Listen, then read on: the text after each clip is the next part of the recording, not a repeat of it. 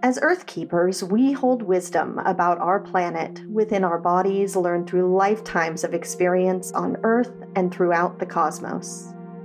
I'm Amy Dempster, a shamanic practitioner and your host for the Earth Keepers podcast, and I'm on a journey to reconnect with my soul family, the other Earth Keepers, grid workers, portal tenders, land stewards, and nature lovers around the world.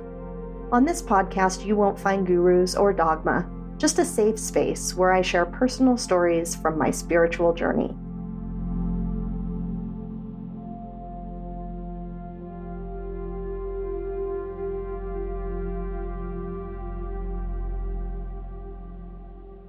Welcome back to the Earth Keepers podcast. This season, we're taking a journey through one branch of my own family tree to explore what happens when a group of people leave the only land they've ever known for the promise of salvation and eternal life in heaven. If you've just discovered the podcast and haven't listened to the earlier episodes in this season, I highly suggest you go back and listen to them first, as each episode in this season builds on the one before. The last two episodes have been a deep dive into more ancient religious beliefs, rituals, and traditions, and now finally it's time to shift to the specific land of my ancestors, Scandinavia, and more specifically, Sweden. Because we need to understand who these people were and what was happening in their lives that resulted in tens of thousands of Swedes packing up their belongings and their families and setting sail for the New World. I mean, that couldn't have been an easy decision. Most people don't leave their homes behind for lands unknown at the drop of a hat. They knew they'd never be able to return to the only place they'd ever known, the only place their ancestors had ever known. So what happened? Well, before we get there, let me just say that if this season is inspiring you to go deeper on your own journey with your ancestors and the spirits of the land, I'd love to have you join me in the Earth Tenders Academy. The Earth Tenders Academy is my online course and community where you can learn more about the history and energy of the community that you live in, hold space for the healing of humanity and nature, remember more about your specific gifts and role with the earth, and see the true magic held in your everyday environment. I invite you to step into this portal with me and hundreds of other Earth Tenders from around the world. Click the link in the show notes to learn more about the Earth Tenders Academy and join us in this beautiful community. Okay, so now let's go back to ancient Scandinavia. Because Scandinavia wasn't conquered and colonized in the same way many other European countries were. The old ways lived on in these frigid northern climates longer than in the warmer latitudes. And frigid it was. But shortly after the end of the last ice age, as the ice receded and land was revealed, humans started moving into and settling the coastlines of this part of the world. It may have been dark and cold, but the settlers in this region were able to travel by boat and trade with the warmer regions further south to get the meat, produce, and supplies that they needed. And as Vilhelm Moberg points out in his book, A History of the Swedish People, this was not the land of milk and honey, and certainly no promised land. He wrote, "It offered little enough bread, let alone milk and honey. For the most part, it was grimly inhospitable. Its soil was littered with stones and boulders and exceedingly hard to cultivate. Its dense forests were terrifyingly large. Its distances were endless. Summer was fleetingly brief, winter insufferably long, and the cold tormentingly severe. As long as the sun stayed away, human beings spent their lives in dark holes and huts, lit only, as far as they could keep its flames alive, by their fire. In the long midwinter darkness, seized by an irresistible longing for the great light, they sent up scouts to the highest hilltops to await the great luminary's return. The instant these scouts glimpsed the first beams of light, they hastened down to the valley to announce the wonderful news. In their joy, people invited each other to feast, to celebrate the return of light. It was the greatest festival of the year." Now that paints a pretty clear picture of what life was like in early Scandinavia. People subsisted on game from the forest, fish from lakes and rivers, the fruits of trees and bushes like acorns, beech, and hazelnuts. And they lived in huts built from the earth for insulation against the long and brutal winters. Near the end of the Stone Age, about 3000 BC, wandering shepherds arrived in the area following their flocks of sheep, goats, and swine, searching for grazing areas for their animals and dwellings for themselves. And that's when things began to change. Swedish peasant society began as people settled into homes and began growing food. Peasant meaning a person who lives in one place and tills the soil. To their Stone Age ancestors, extracting a living from the land in this way, like agriculture, must have been a revolution in how they lived. Moving from earthen huts to simple timber farmhouses and learning to grow corn and wheat would have been as radical of a shift as it would be for future generations who left the farm for the cities during the Industrial Revolution. But even then, our Swedish ancestors would have depended far more on their cows, sheep, and goats for their meat, milk, butter, cheese, and clothing than their field crops, where a successful harvest was so dependent on the fickle weather. Life and death were ruled by rain, snow, and sunshine. So you can see why two of the biggest events of the year were centered around the sun, either its disappearance after the summer solstice or its return at the winter solstice. And for many, many generations, it was more common for Swedes to dwell in the forest on remote, solitary farms than it was to live in villages. They were incredibly isolated and self-sufficient. The reason so many Norse fairy tales include a character getting lost in the forest is because that was a very real possibility in these far-flung Scandinavian outposts. Can you imagine the kind of creatures and people you might encounter while traveling for 10 days through the forest to reach the next town? I mean, of course you would bump into fairies and gnomes and trolls on your journey through the enchanted woods. But forest people, of course, took their names from the trees that surrounded them. Bjork was birch, gran, spruce, ek, oak. You get the idea. Both the Swedish people and their places found their names in nature. They were the land that they belonged to.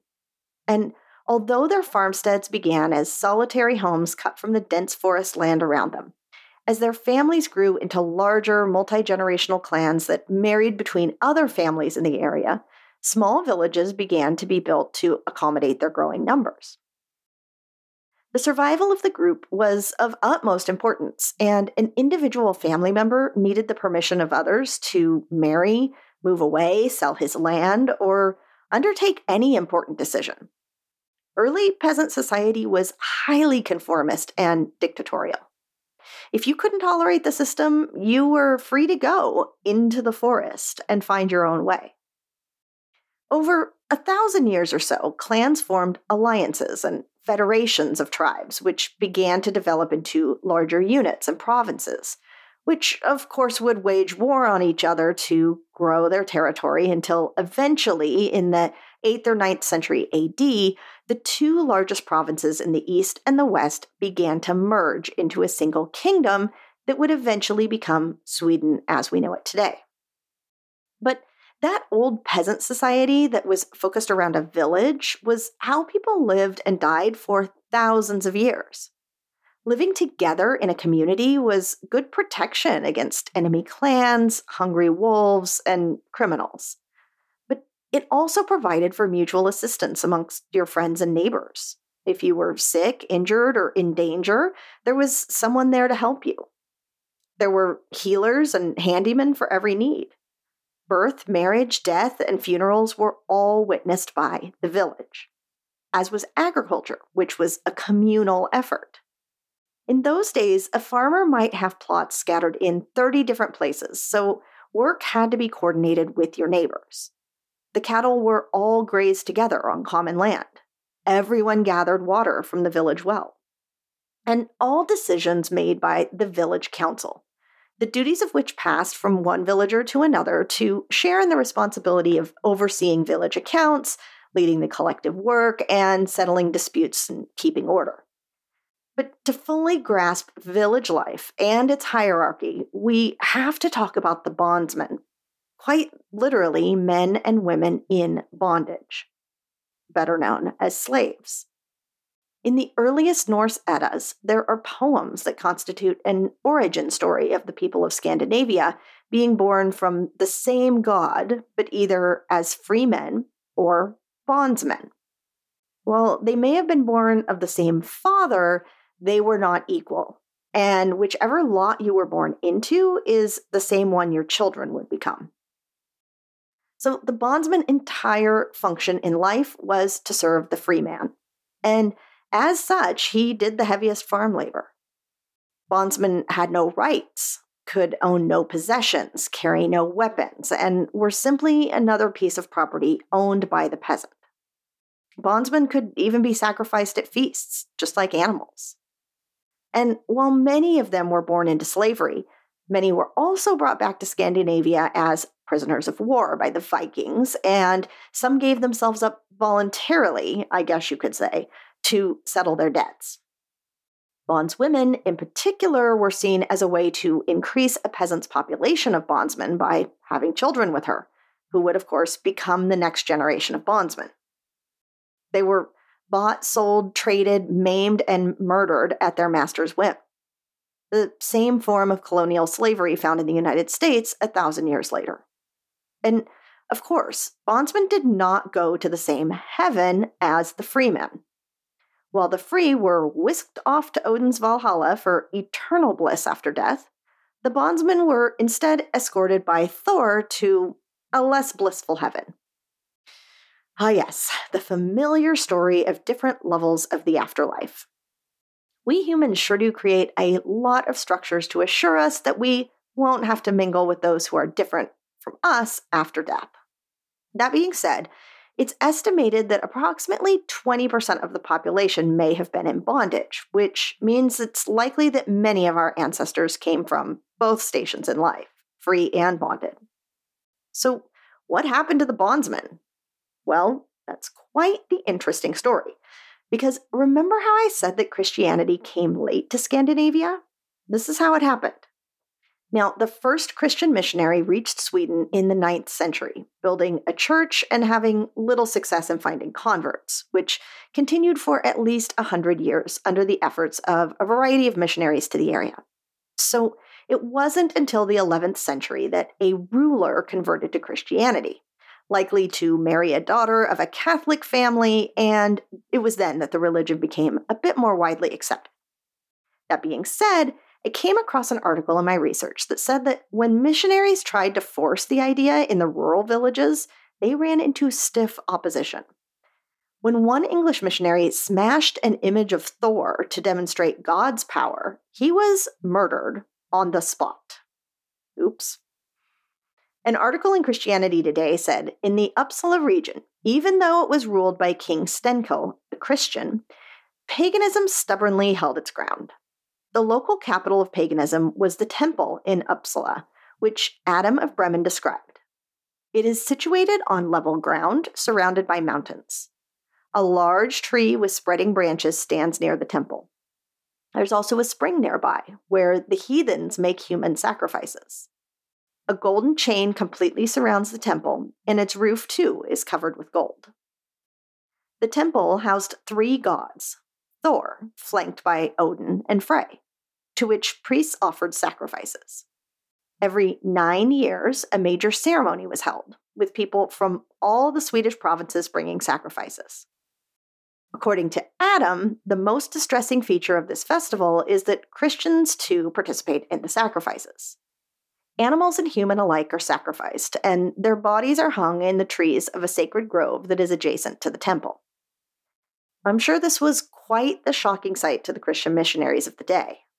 Now, in about 1060, King Stenkel made Adelward bishop at Sigtuna. Adelward, an enthusiastic evangelist, traveled about the countryside smashing idols and winning many converts. But when he and another bishop concocted a plan to finish off the opposition by burning down the great pagan temple at Uppsala, Stenkel dissuaded them, feeling that the pagan backlash would hurt the Christian cause. Stenkel's judgment appears to have been correct. A few years later, when his successor, King Inge the First, tried to forcibly end the pagan cult at Uppsala, he was promptly expelled and replaced by his brother-in-law, Sven. Though a Christian, Sven agreed to permit pagan worship. It wasn't until Inge gathered an army, defeated Sven, and imposed Christianity in the region that public pagan rituals at Uppsala ended in about 1110. But they continued privately for many generations. For centuries in Sweden, there was a merging of religious beliefs and practices. Polytheism was not adverse to permitting another god into its pantheon. Pagan Vikings had sent offerings of thanks to Saint Germain near Paris and to Saint Patrick in Ireland for successful raids. Before one important battle, a Swedish Viking army in Cortland cast lots and determined that Christ was the god who could help.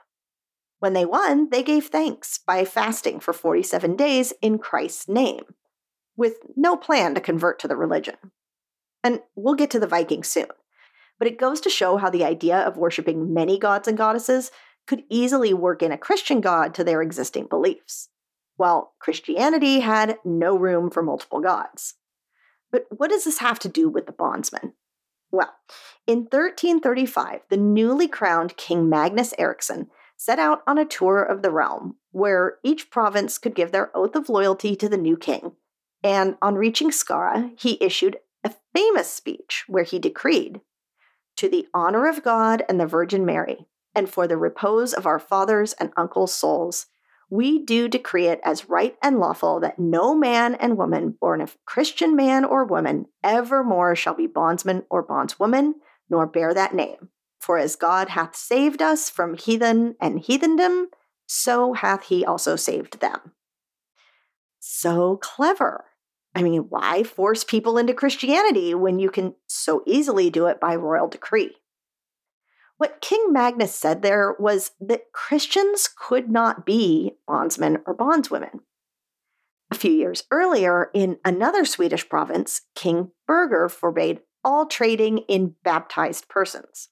So by allowing bondsmen to take communion, the church would recognize them as human beings, and most importantly in their eyes, Christians. And once they were Christians, they could not be slaves. Within one generation of receiving the sacrament, bondage disappeared, and Christianity became the rule of the land. I mean, you have to give it to the church. They figured out how to get a fifth of the Swedish population to convert to Christianity overnight, without a fight. Who among the slaves was going to argue with the church's offer to free their bodies in exchange for their souls?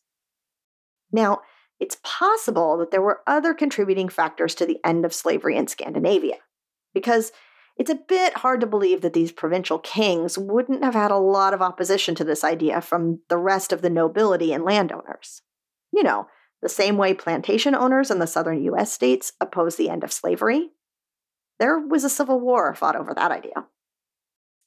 But it's possible that the economics of keeping large numbers of bondsmen just wasn't penciling out anymore. It was difficult to supervise that many workers, and they had to be fed and housed year-round, even when there was little or no work to do. It would have made more sense for the large estates to pay the labor force for the few months a year that they were needed and then lay them off. And so the beginning of Christianity in Sweden meant that bondage was outlawed and the class system began. The laws immediately shifted to distinguish between those who could pay taxes, aka landowners, and everyone else. And if you fell into the everyone else category of non-landowners, you were classified as a servant, and your labor was required. You were considered a vagrant if you refused to go into service, and the punishment was to be whipped and lose your ears. Seriously. And let's be honest, the heavy labor of the bondsmen and bondswomen still had to be done by someone. And these compulsory service laws prevailed right up to the 20th century in Sweden. It wasn't until 1805 that servants were allowed to have a say in negotiating their wages. And as late as 1885, the final Vagrancy Act said that if you'd passed your 21st birthday and had no means to support yourself, you could be forced into labor. The saying, "He who won't work shan't eat," was sometimes referred to as the 11th commandment in Sweden. So at this point, I'm sure you're getting a pretty good idea of what it was like to live in rural Sweden for 1,000 years or more. Never mind just a few of the reasons people would have been eager to escape the class system and compulsory servitude in Sweden to try their luck on the American frontier.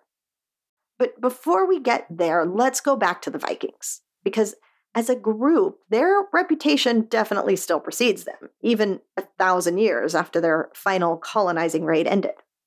And here's the thing about the Vikings. Most of us know the basics, a bunch of seafaring warriors who raided mainly coastal locations in the British Isles. Famous for being raiders, traders, and settlers, these primarily Scandinavian men were leaving their homes in the dark, snowy north to find riches among the more civilized communities further south, making their lands a great power, the most feared in Europe. They made landfall from the Far East to North America. They captured London and Paris and forced Russia into submission. The people of Europe regarded these pagans as the scourge of God. But there were a few things that surprised me about the Vikings that I stumbled across in my research. Historian Wilhelm Moberg asked in his book, how did it come about that the Swedish peasant could have become a Viking? Throughout history, the Scandinavian peasantry was known as a quiet and peaceful group, resorting to violence only when obliged to defend their land or themselves against an enemy. So how then did the 3 Scandinavian countries with less than 1 million people between them become the most feared group of plundering, murderous pirates on Earth? Well, there's a few theories on that, although there's no solid evidence or written records. But first, the Norse were extraordinary shipbuilders. Their dragon ships, a combination of sail and oar, carried them over the high seas at speeds that couldn't be replicated nearly 1,000 years later. A Viking dragon ship could be at sea, regardless of waves and weather, for a month without needing to come into harbor. When a replica was built by modern Norwegians, they were able to cross the Atlantic in 4 weeks. Compare that to a 19th century Swedish immigrant ship my ancestors would have been on. That journey took 10 weeks to sail from Sweden to New York. These 9th century peasants, perhaps without chart or compass and with no fancy schooling, figured out how to build the fastest and most stable boats of the day and sailed much further from land than any of their contemporaries. Their boats stayed afloat in as little as 3 feet of water, allowing them to navigate up and down smaller waterways, easily sneaking up on the villages they sought to plunder. And so there was certainly the opportunity for glory and honor for those who joined the ranks, along with the possibility of riches found in the wealthier lands. If a peasant had many sons, only the firstborn would inherit the farm. Although large areas of Sweden were still uncultivated, the remaining lands were the least fertile and most difficult to farm, especially with the primitive farming tools of the day. So a free life on the ocean with the possibility of finding riches of one's own, or land in a warmer climate, may have been a much more tempting offer than to remain a peasant in a snowy, dark Scandinavia. But religious beliefs also likely played a part in the decision to take to the high seas, where danger lurked around every corner. Because the Viking afterlife was in Valhalla. There was no heaven or hell, good place or bad place, celestial kingdom or outer darkness. There was only one place, and every Viking who fell was to go there. Valhalla was the hall of slain warriors, under the care of god Odin. Valhalla is a beautiful palace, roofed with shields where the warriors feast on the flesh of a boar slaughtered daily and made whole again each evening. They drink liquor that flows from the udders of a goat, and their sport is to fight one another every day. So not such a bad place to go when you die. Never mind that to die in battle was the most honorable death, because their religion taught them to scorn death. They were fearless warriors, assured of the paradise that lay ahead of them in the afterlife. But for those who didn't die, many became immigrants to new lands, or more accurately, colonizers. After leaving their cold, harsh northern lands, they found the sunshine and often decided to stay. Many accounts were that they set up homes and families, taking multiple wives. Polygamy was common in Scandinavia peasant society, but the Christians considered this a heathen plague upon their lands. Sounds pretty similar to what happened when the Mormons moved to new towns in America 1,000 years later. But not all of the Vikings were full-time professional barbarians. every spring, the men in the villages organized themselves to join the Seafaring League of Vikings, spending their summers on the dragon boats, sailing to the lands beyond the seas for what they believed to be their rightful loot and inheritance. When they returned in the fall, if they returned in the fall, all of the real work of the farm was already done for the season, which means that the sowing, growing, and harvesting work to sustain each family was done by the men who were too old to be raping and pillaging, along with the women, children, and bondsfolk. The bulk of the farm work labor was planned, directed, and shouldered by the women and slaves at home. Every spring for 250 years, the head of the household and his able-bodied sons left the farm, their wives, and small children to seek glory and riches on the high seas. And if they did not return, it was unclear if it was because they had gone to Valhalla or just decided to stay behind in some foreign land and start a new home and family. So, as with many other times in history, while many stories have been written about the Vikings, little is known about what the women were doing while the men were away. And while the chores of the farm, looking after small children, and making up meals likely made up the bulk of their days, I can imagine this is how a female-centric society would have been cultivated in the villages, especially during these summer months. Women would have filled the roles as healers, spiritual advisors, spellcasters, and diviners, in addition to handling much of the home and farm work. After all, the men were away. These needs wouldn't have stopped while they were gone. But just like in World War II, when the women were needed to come into the workforce in droves to fill the roles the men had left behind, the culture of the 1950s then had to push them all back into their homes when the men came home, as if they hadn't just kept an entire country functioning for 5 years. If you remember when we talked about Medusa in episode 72, she was beheaded in the myths around the time that the popular cosmology was shifting from a worldview where everything is born of a sacred mother deity to a patriarchal society where our source was from Father God. Now, around this same time, the Norse had a goddess called Jord. Jord is an obscure and seldom mentioned giantess and goddess in Norse mythology. She plays no active part in the tales whatsoever, and is referenced only in passing as being the mother of Thor and the daughter of Night. However, Thor's mother has a variety of other names throughout Eddic and Skaldic poetry. Those names, like Jord, all mean earth. So in all likelihood, what's being said is that Thor is the son of an earth goddess, but not necessarily any one specific earth goddess. He was born of the earth. The idea that femininity and the earth are intrinsically connected, as are masculinity and the sky, was one of the most basic and common ideas throughout European and Scandinavian mythology. The union of the sky god and the earth goddess, which maintains the cosmic order and bestows prosperity on the land as it's fertilized by the sun and the rain, is often referred to as a hieros gamos, or divine marriage. One example of the hieros gamos is the union between Thor and his wife, Sif.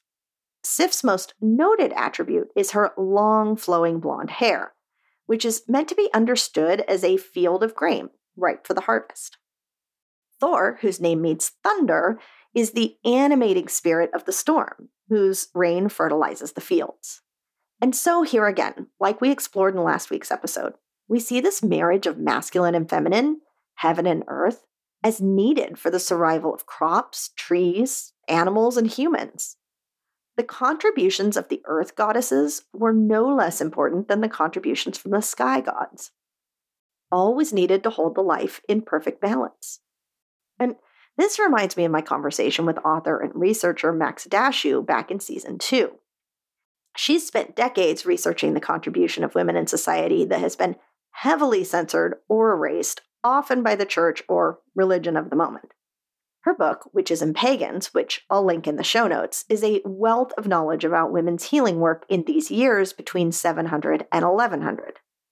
She writes extensively about the Norse Volur, the best documented tradition of female spiritual leadership in medieval Europe. The Volur, or the singular, vulva, means staff woman. named for the female shamanic wand that has been well documented in literature and archaeology. The volor were associated with prophecy and ecstatic ceremony known as seder.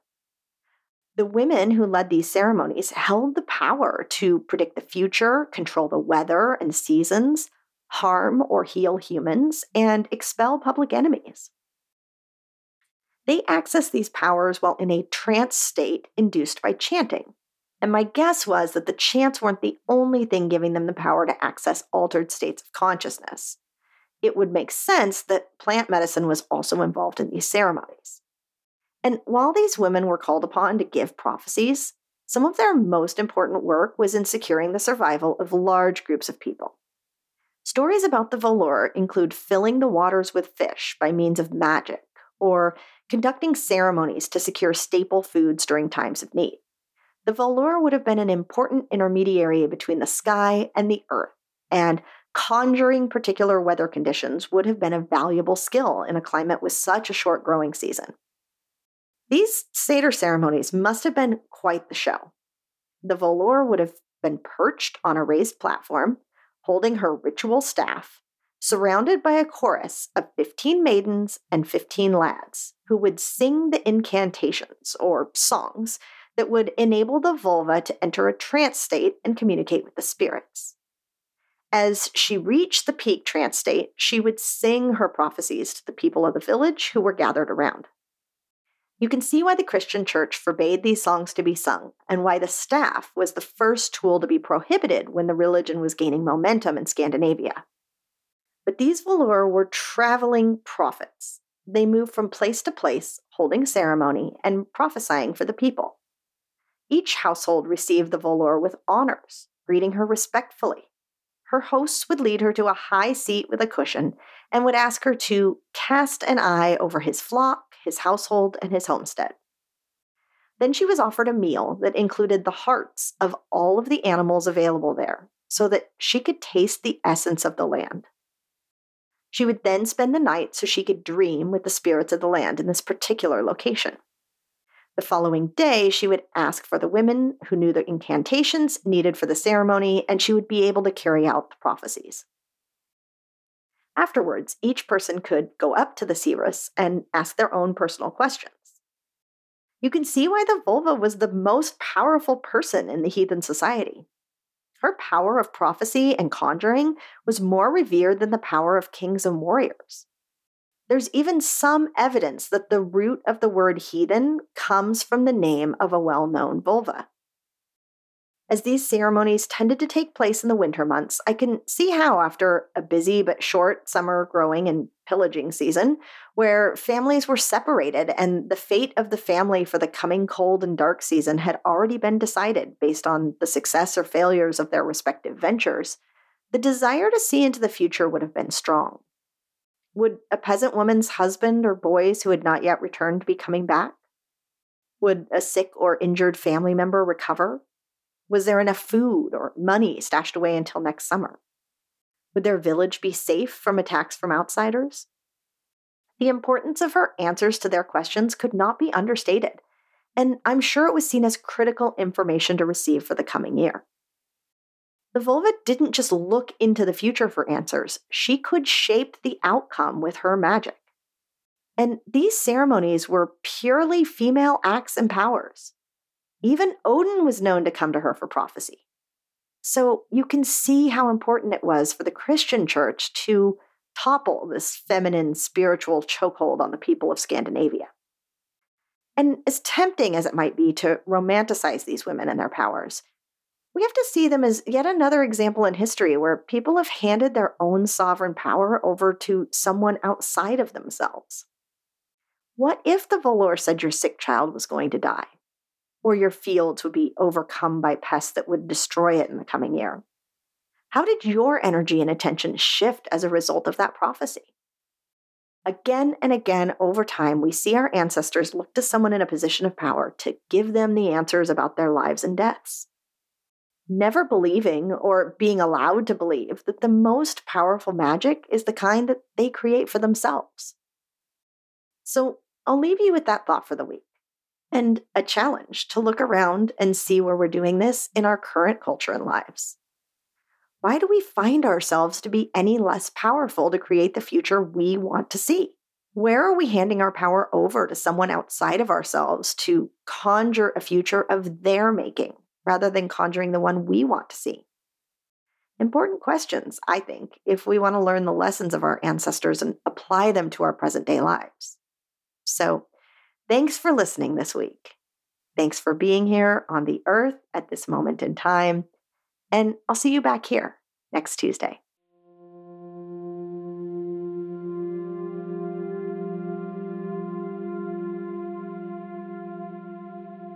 Thank you from the bottom of my heart for listening to the Earth Keepers podcast.